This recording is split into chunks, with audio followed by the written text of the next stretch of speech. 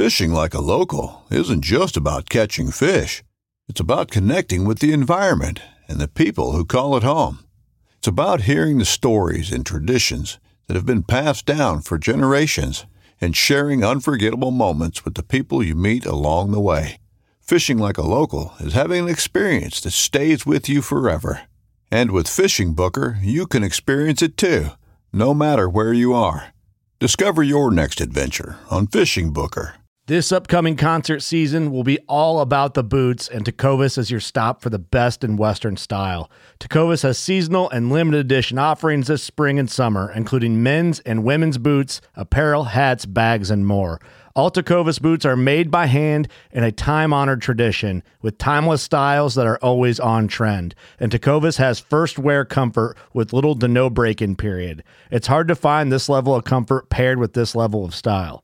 Stop by your local Tecovas store, have a complimentary drink or two, that's WCB style, and shop new styles. The smell of fresh leather and friendly staff are at your service. Many stores even have leather custom branding to make your boots truly personalized. And with regular live music and events, there's no in-store experience like it. If you can't make it into a store, just visit tecovas.com. That's TECOVAS.com. They offer free shipping on all boots, as well as free returns and exchanges, and ship right to your door. Go to tecovas.com and find your new favorite pair of boots today. 300 PRC, the ultimate all-round rifle for African hunting? Maybe. And the 10mm handgun cartridge, did it really arise from the .30 Remington? We're going to try to find out on this episode of Ron Spomer Outdoors.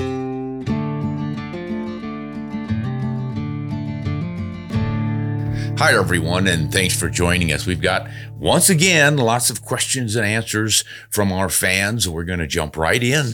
This is Paul, and Paul is a patron, so we communicate a fair amount, and Paul's latest letter to me was, "Hey, how's it going, Ron? I have gone over to the dark side. I bought myself a 308 lever-action Browning BLR. Yeehaw!" But 6.5 PRC, never. I think I know where Paul sits on this scale. Hey, I'm still waiting for the license for the 300 PRC.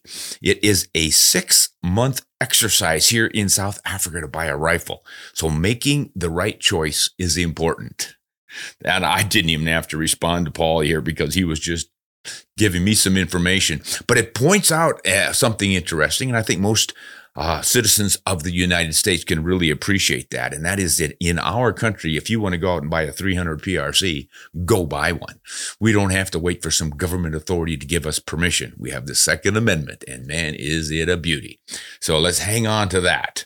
But I do wish Paul some great luck in defeating the red tape over there where he lives in Africa, and have good luck with that 300. He has judged of all the possibilities that he's got to go through all this hassle to get one. He doesn't want to get the wrong one.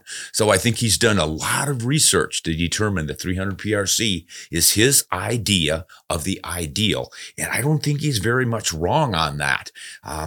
For many, many years, the 300 Winchester Magnum has been considered just a fantastic all-around cartridge for African hunting, with the exception, of course, the really dangerous game. And that's mostly because of the laws that restrict you to having at least a 375 H&H or a 9.3 by 62 as your minimal. But there's plenty of, probably elephants, because they've been taken with 7 by 57 Mausers and even 6.5 Mannlichers. So the 300 Win Mag and anything similar is more than capable of it, with the right bullet and the right shooter doing the job properly. But thanks for letting us know what you chose there, Paul, for your overall tool. And I'm sure you're going to be sharing some of your successes with it after 6 months of waiting. We'll be eager to hear from you and see how you're doing. I did too reply to Paul.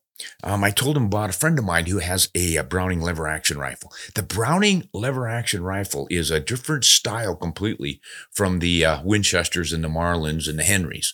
This is the modern style. It uses a ratchet system when you run that lever to drive the bolt back and forth with little, kind of like little teeth underneath the bolt. and that drives it in and out. So it's a little bit faster perhaps, but the big deal is that it has a vertically stacked magazine underneath. So you get to use sharply tipped bullets, and then they're loading, obviously, the 308, the 243. They even have 7-rem mag in that BLR. So if you're looking for the fun and speed of a lever action, but you want the advantages of, consider them modern boat tails and bottleneck cartridges, try out that BLR from Browning, because that's fully modern, shooting modern cartridges. And I mentioned to Paul that my buddy has been running a BLR in 22-250 Remington ever since the year, and I'm going way back to the mid-1980s, that I shot while hunting with him 13 coyotes, and we pelted them all out. And I don't know, they were probably bringing $30, $35 a piece in those days. And I said, Tom, I'm going to give these all to you on one condition. You use all of this money to buy a proper predator hunting rifle, because he'd been using a 270 and tearing up the hides. So he got that BLR. He's a lefty, and he couldn't find a good left-handed action he liked in a bolt action. So he got the BLR in 22-250, and he has been using it ever since.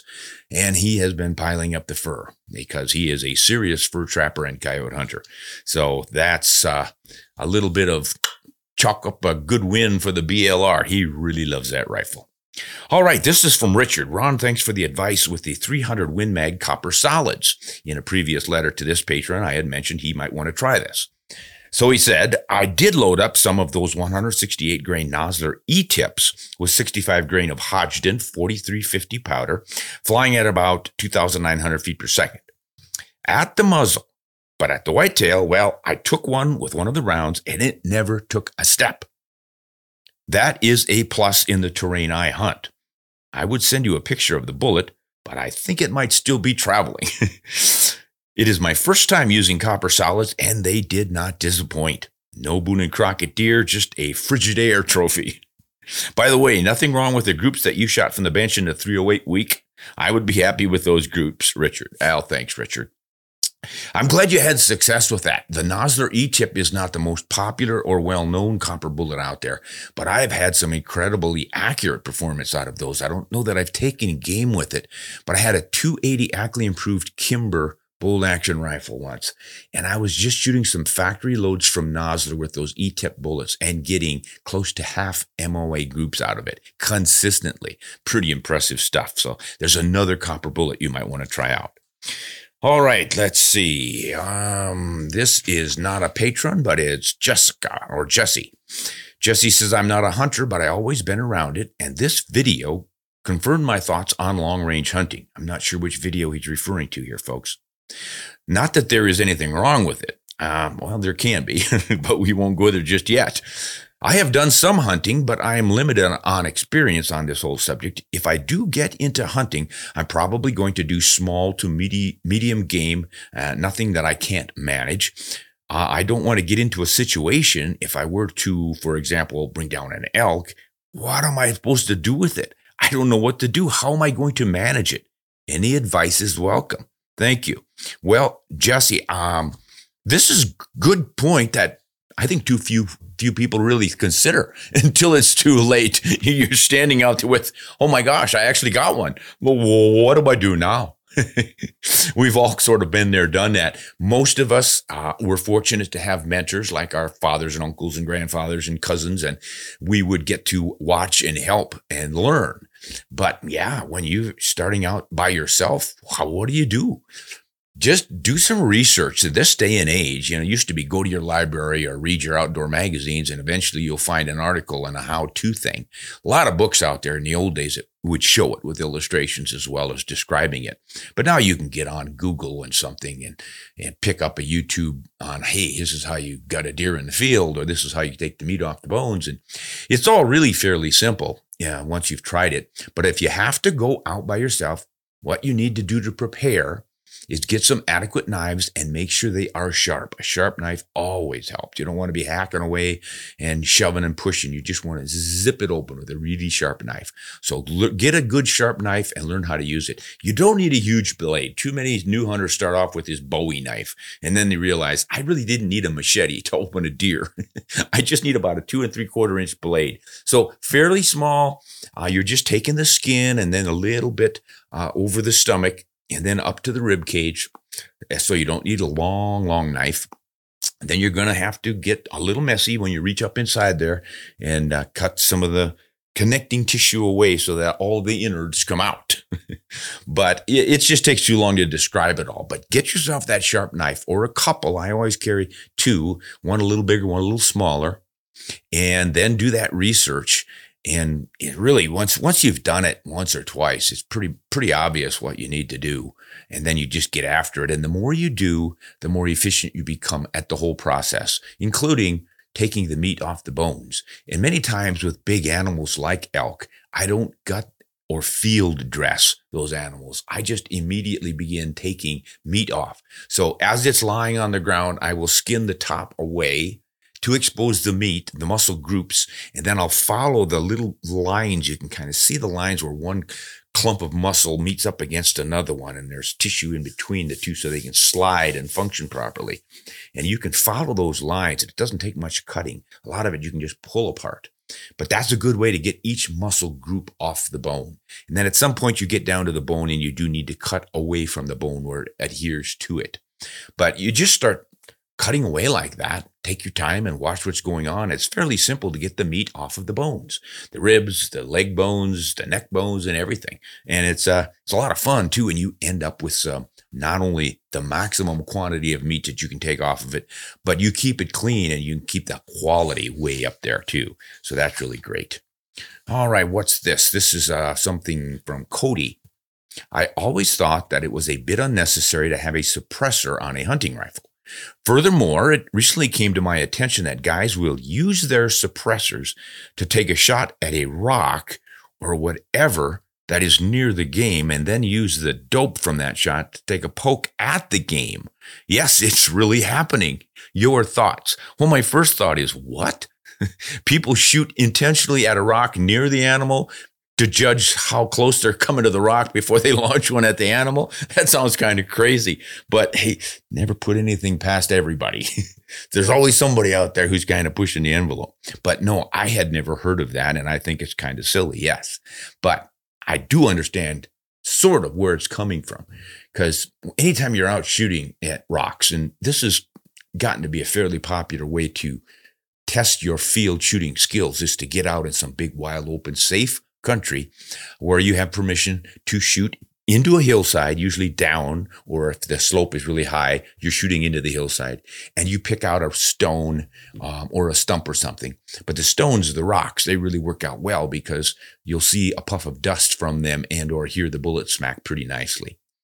And it's a good way to guesstimate range or learn to use your rangefinder in conjunction with your reticle, your turret dialing, or whatever you're using for your system of aiming at more distant targets. And it really builds up your confidence as a shooter to hear the smack of that rock and see the dust erupt from it. But doing that intentionally to get an idea of your drops and deflections before you shoot at your animal, I don't know. I don't recommend that, guys. It just, you get a ricochet and that piece of bullet goes up and wounds the animal or something. I think it's kind of a silly way to do it, guys. All right, let's hear from Jeffrey. Very well said about the long-range shooting and recovery. It must have been a previous broadcast where we covered that.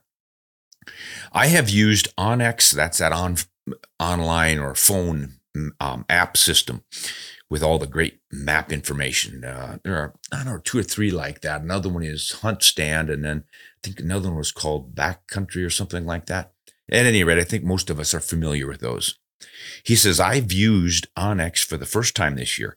Love the ability to put in compass mode and drop pins and waypoints. After my granddaughter shot across a canyon in New Mexico, I took a photo by myself, putting my cell camera on top of her rifle scope. Greatly assisted in recovery. It was a youth hunt, and I did not want us to separate. So after about 30 to 45 minutes, we found the bull. My granddaughter is 13 years old and killed a public land 6x8 that net scored 373 and 75. Oh my goodness. That is a big bull elk. It was so great making the memories and sharing all the knowledge and skills on this hunt. By the way, she shot him from 250 yards off, using a stick for support on the morning of the last day of the hunt with a 7mm Weatherby Magnum, shooting 160 grain AccuBonds at 3,200 feet per second. This is for all you guys who are afraid of the recoil of a 7 mag. A 13-year-old girl got her elk at 250 yards, and her granddad was smart enough to use that mapping system on his phone to recognize the area in which that thing fell so they couldn't lose it as it crossed that canyon. Great advice on how to, an additional way to keep track of where that animal was when you shot. Really appreciate that, Jeffries. All right, this is from Bench. Bench says, hey, I have to correct you. The 30 Remington was the parent case for the 10mm auto. I recently did a video on my regular channel on the 10mm cartridge and the Kimber Jaeger handgun that I have for it. Good little hunting setup.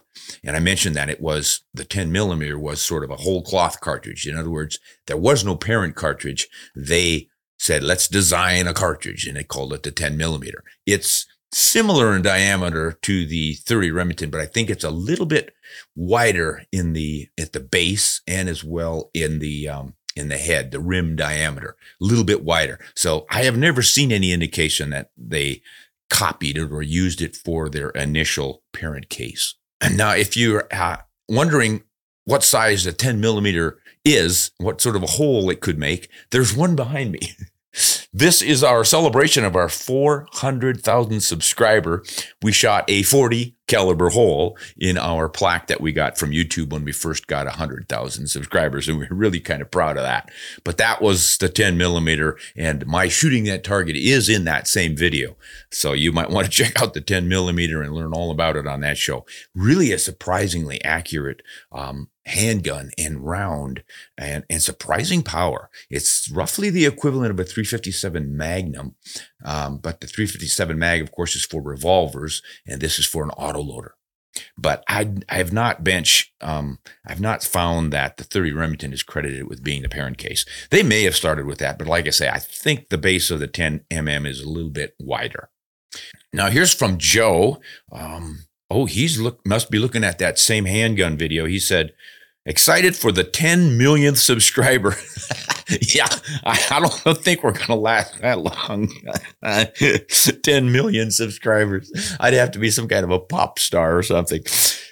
Excited for the 10 millionth subscriber and the 10-inch gun you're going to shoot that with. Ouch. Yeah, I think that's one I don't have to worry about, but appreciate the support there, Joe.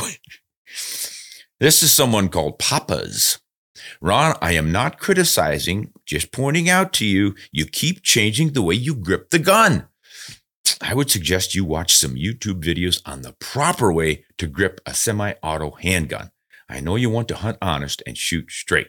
Oh, no, I have not been criticized for the way I grip the handguns yet, but that's probably because I have very often done a video in which I was shooting a handgun.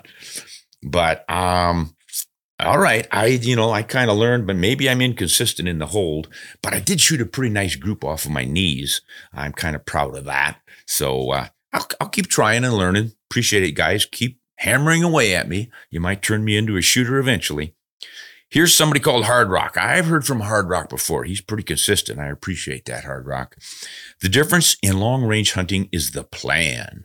We shouldn't intentionally plan to have a final firing position that's extreme.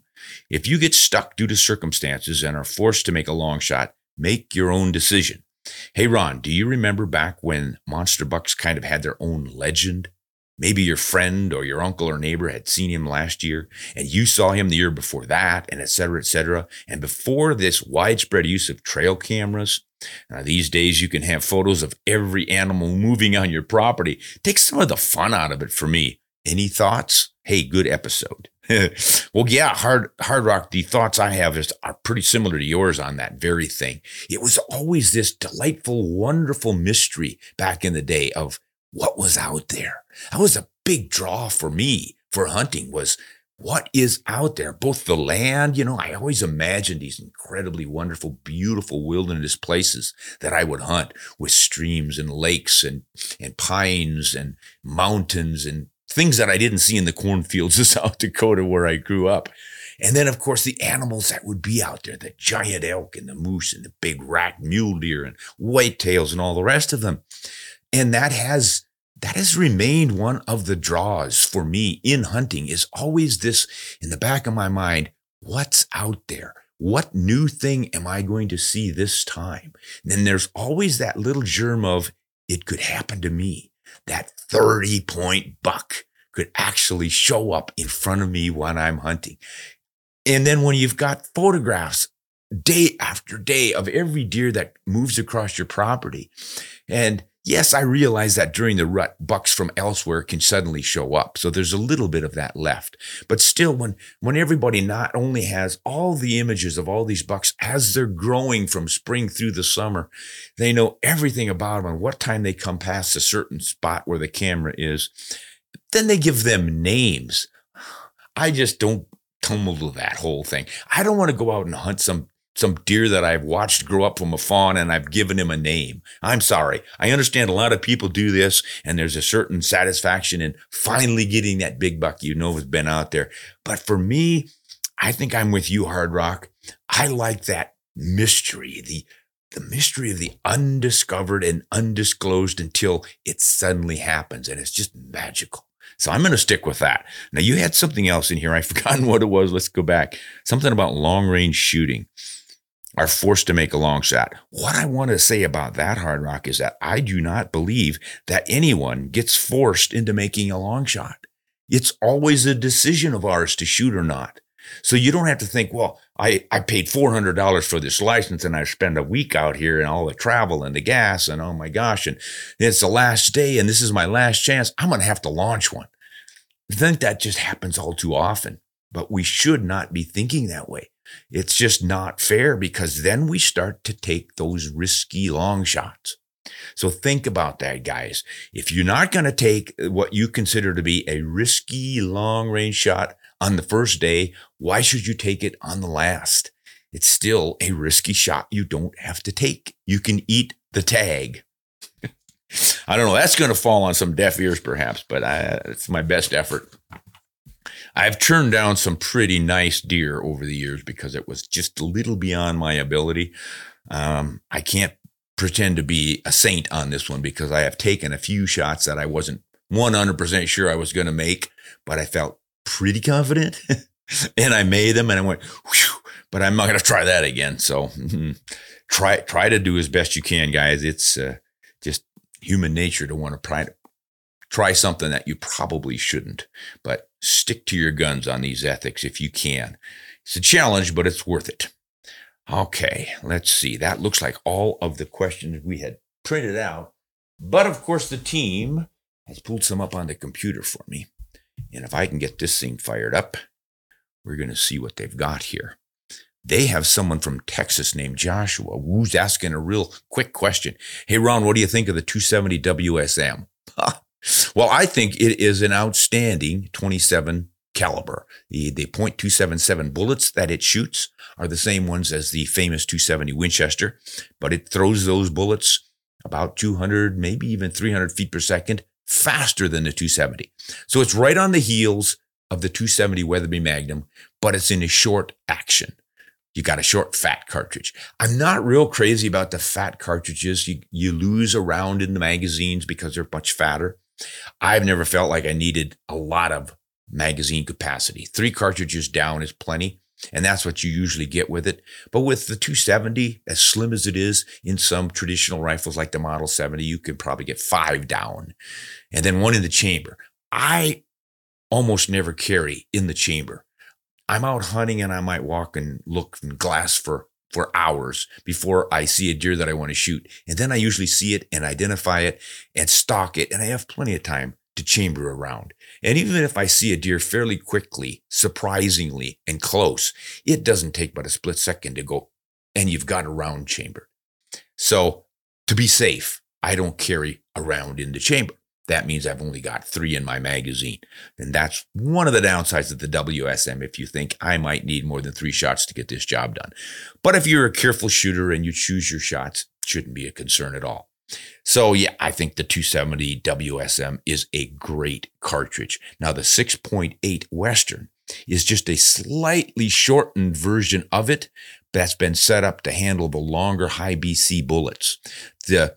I wouldn't say a mistake that they made, but what sets the 270 WSM back a little bit from the modern cartridges is that it came out just before all of the laser range finding devices were there to tell you exactly how far something was away. So then you could calculate your drops and then use a long high BC bullet to minimize wind deflection and drop your shots right where you needed them at longer ranges.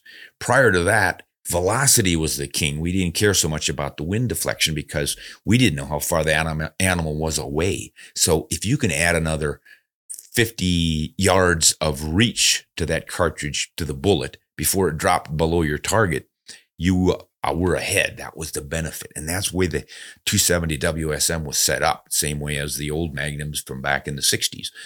300 Win Mag, 7 Rem Mag, 264 Win Mag, and all the rest of them. We wanted that extra reach. Now we can figure out the drop, so we just want less wind deflection. So we got the longer bullets. Not going to get that in the 270 WSM, but you will in the 6.8. It's a little bit slower, but you've got that wind deflection advantage. But hey, if you pick up a 270 WSM and you get your sleekest high BC 150 grain bullets, you're going to be stepping right on the heels of the 6.8 with its really long, heavier, but slower high BC bullets. So you're going to do beautifully with either one of them. All right, David from, I think, Minnesota. Hi, Ron. I've watched a lot of your videos on different guns and cartridges, etc. But what I haven't seen is the proper technique and products you use. I'm not sure which proper technique you're asking for here, Dave. Let's keep reading. I had a friend who is really big into shooting bench and hunting. He taught me to properly break in a gun and clean it. So he uses Key Oil, Keoil, and GM Top Engine Cleaner. But I never knew his formula, so I would greatly appreciate your help on cleaning my bore and bolt, etc. after a day at the range. Thanks. Well, this is kind of all over here, Dave. So at the end here, you asked me about cleaning your bore, and your friend was using some engine cleaner stuff. And I've heard of a lot of guys doing that. I read a good report one time about, it may have been a chemist who had analyzed a bunch of solvents for bore solvents for rifles and shotguns, cleaning out your bore, mostly getting the carbon out. And he analyzed them all and found out that the ingredient that was doing all of the important work was essentially brake cleaner. And he could use brake cleaner and get just as clean. And it was a lot less expensive. So I don't remember what the chemical was in that, but there are all sorts of solvents out there from various manufacturers of gun cleaning solvents, and they're usually sold as carbon remover, which is the big one, and then copper remover. Copper remover is getting a little bit unpopular now as people are figuring out a layer of copper in your bore. If it's the same bullet time after time for consistency, that layer of copper smooths things out and does not build up and screw up your shooting and ruin your accuracy as much as we used to think. And scrubbing down to the bare steel every time means you have to lay down several shots before you get the same performance you were getting before when you had the copper fouling in your barrel. I have not done exhaustive double-blind tests or anything on this stuff, but I have found that if I clean out the carbon from my barrel and don't worry so much about the copper anymore, they seem to shoot quite accurately for a long, long time. Obviously, if you're shooting and your gun suddenly goes from a consistent MOA production to 2 MOA, you've got a problem. You probably need to clean that barrel. If you're not losing accuracy, I always say, if it ain't broke, don't fix it. If the barrel is still accurate, who cares how much copper fouling, even carbon fouling, is still in it? I don't clean after every bench session. I don't clean after every hunt, other than rust prevention. So you want to take care of things that way. But the bore, man, as long as it's delivering bullets right where it should in consistent group sizes, I'm leaving it alone.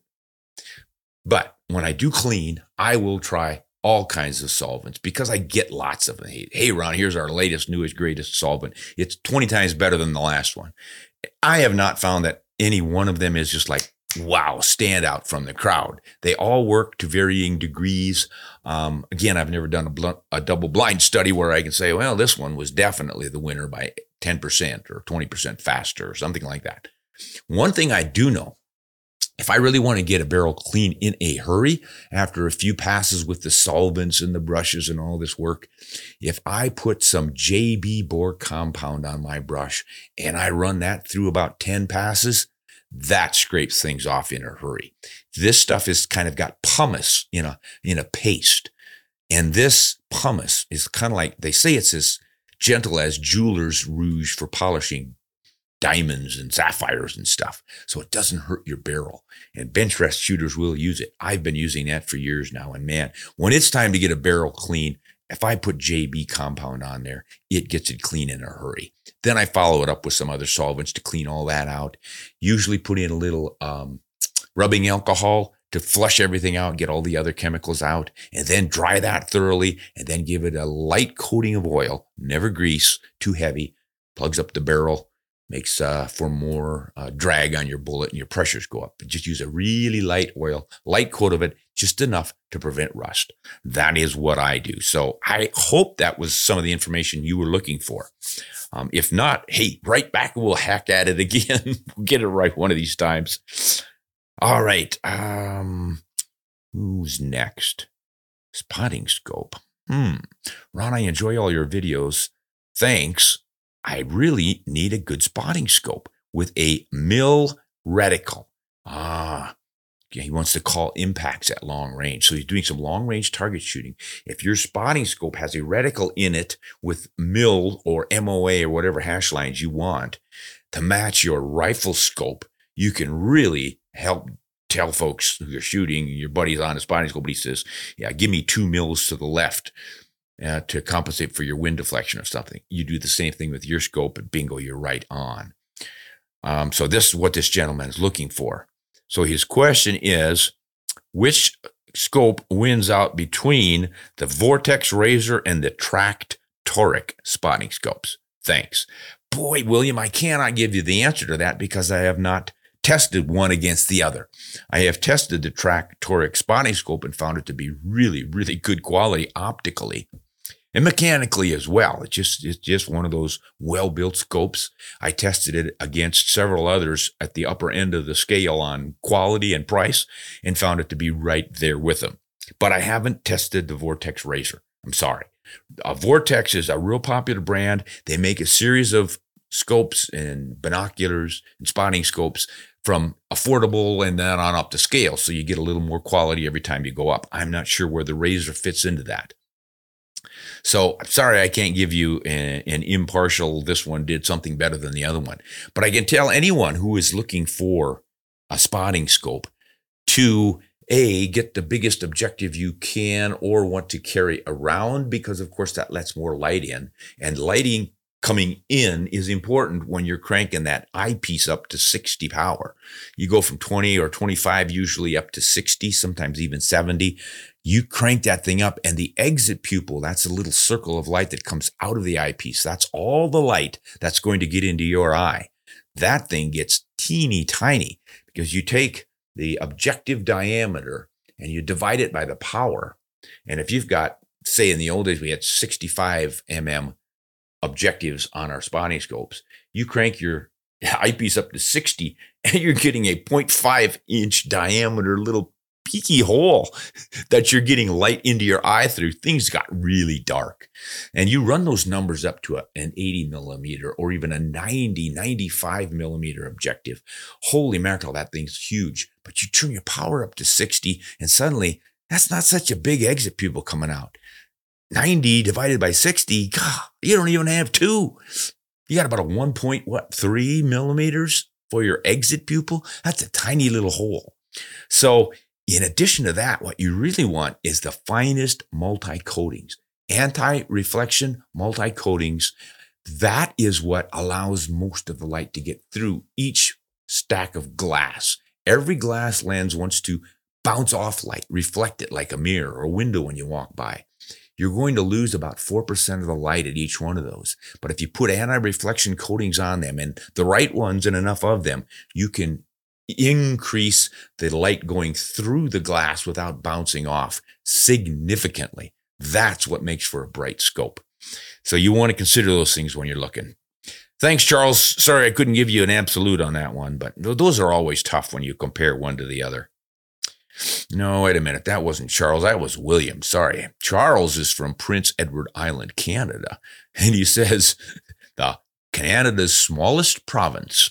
We'll take your word for it. I've never been over there, Charles. I've gotten fairly close, but never got onto Prince Edward Island. Let's see what Charles has to say. Ron, I've gained a great deal of ballistics knowledge from your podcast, and I look forward to every episode. Well, thanks. Appreciate that.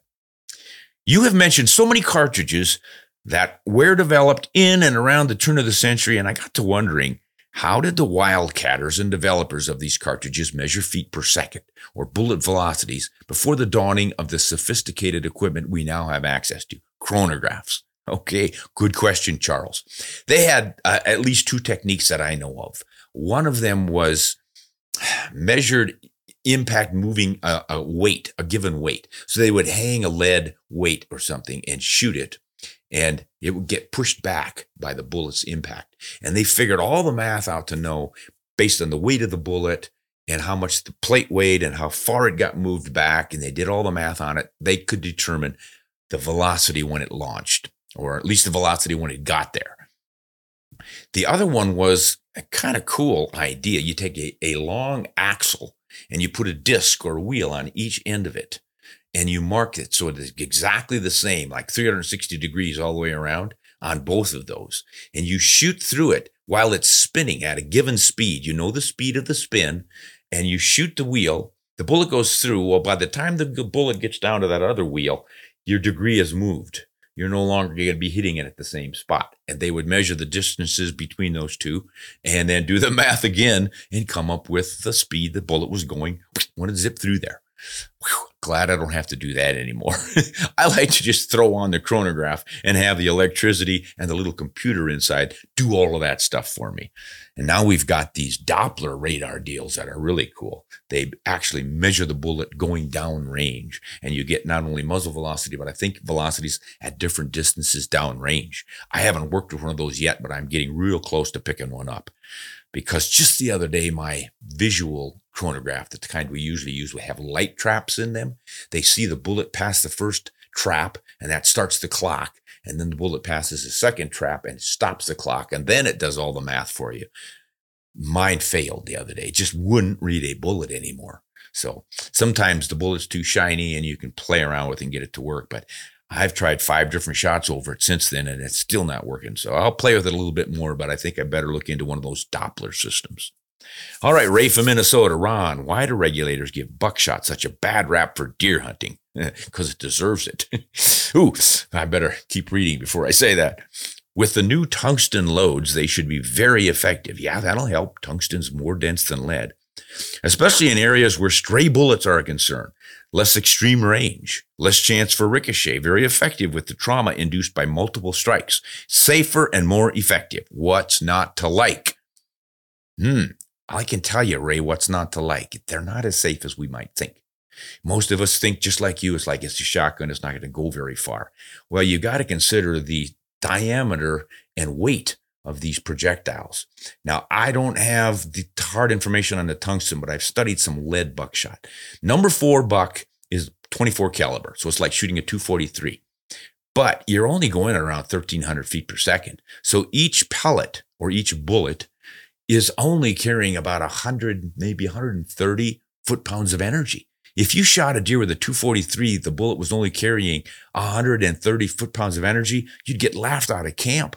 That's way too puny and weak. So you're saying, yeah, but there's way more pellets in there.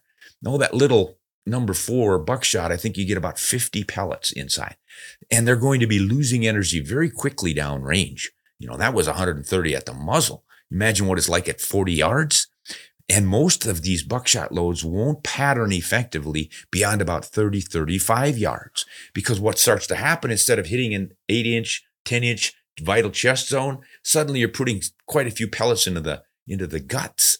So you've punch shot your animal, one up in the neck, in the muscle somewhere that didn't do anything. And it's just too easy to put wounding shots onto an animal with these things. Now you step up to the bigger, like double aught buck. I think that's the largest size, and that's around 30 to 33 in caliber. So it's about a 33 caliber. So yeah, you're taking 338 Federal, a 338 Win Mag, but these little round pellets don't weigh all that much, despite being a third of an inch across. And they're only carrying maybe 150 foot-pounds of energy. Maybe they'll go up to 200 at the muzzle or something. But once again, it's a round. It doesn't have a high BC, so it loses a lot of energy. And same thing. Only now you've got fewer pellets, even though they're larger diameter. Most 2 3/4 inch loads, I think, hold about 9 or 10 of these pellets. And I think I've seen them with as many as 12. But think about that on a deer. 9, 10, let's do an average of 10. 10 pellets going down range, and your pattern opens and opens and opens. Once again, you're poking holes where they don't belong, and you're not necessarily killing the deer. Finally, those pellets carry enough energy to penetrate skin at something like 400 yards, and they've been registered to be lethal at least 300 yards. So it's not as safe as it might first seem. Plus, with one rifle bullet, you can pretty much direct where it's going. With a spread of a shotgun load, you're going to get some pellets that are climbing and climbing and climbing and then falling down out there at a spread. So you really are not controlling within that 300 yards of lethal range where those things are landing. So I think I question all of the traditional positions on this buckshot. I think if you're hunting and taking shots at 30 yards, maybe 35 at the max, if you can stay within that, and then you're in some pretty thick country where you've got a lot of brush that are going to absorb those pellets at 50 yards or beyond a little bit, yeah, you're probably real safe right there. But I think that's kind of the limit, and that's why they're not all that popular. That's my take on it anyway. All right. Thanks for those, Ray. Got us thinking. This is Peter from Missouri. Oh, no. Peter's asking about Coriolis. Says we're not going to go to Coriolis effect, guys. Hey, I think that's it for today then. If we're not going to dive into Coriolis, we're going to leave happy. Tip of the week. A lot of guys are deer hunting now. It is the season, and they're carrying their scopes, and I'll bet at least half of them are carrying their scopes at the wrong magnification. How many times have you pulled your rifle up and gone, oh my gosh, I'm up here at 12X or 18X or even 10X? If you're hiking and a deer suddenly gives you a shot, he's probably going to be pretty close, right? And you don't have time to do much of anything but get your rifle on him and shoot. Keep your scope dialed down to the lowest power or somewhere near that, like 4X. I find 4X is plenty low enough for me to get deer in, even at 20 yards. And then if the deer suddenly steps up from behind a tree and gives you a quick shot, all you have to do is raise up and shoot. If you got it on 12 power, then you're going to see a bunch of hair and go, oh my gosh, where's his chest? Where's his butt? I don't know where I'm aiming. So keep your scope set low. And then when that deer shows up out at a distance where you need magnification, he's not likely to see you dial up. And he's probably completely unaware you're there. You'll have plenty of time to dial up later. That's the tip of the week. This is Ron Spomer. Thanks for joining me. Hunt honest and shoot straight.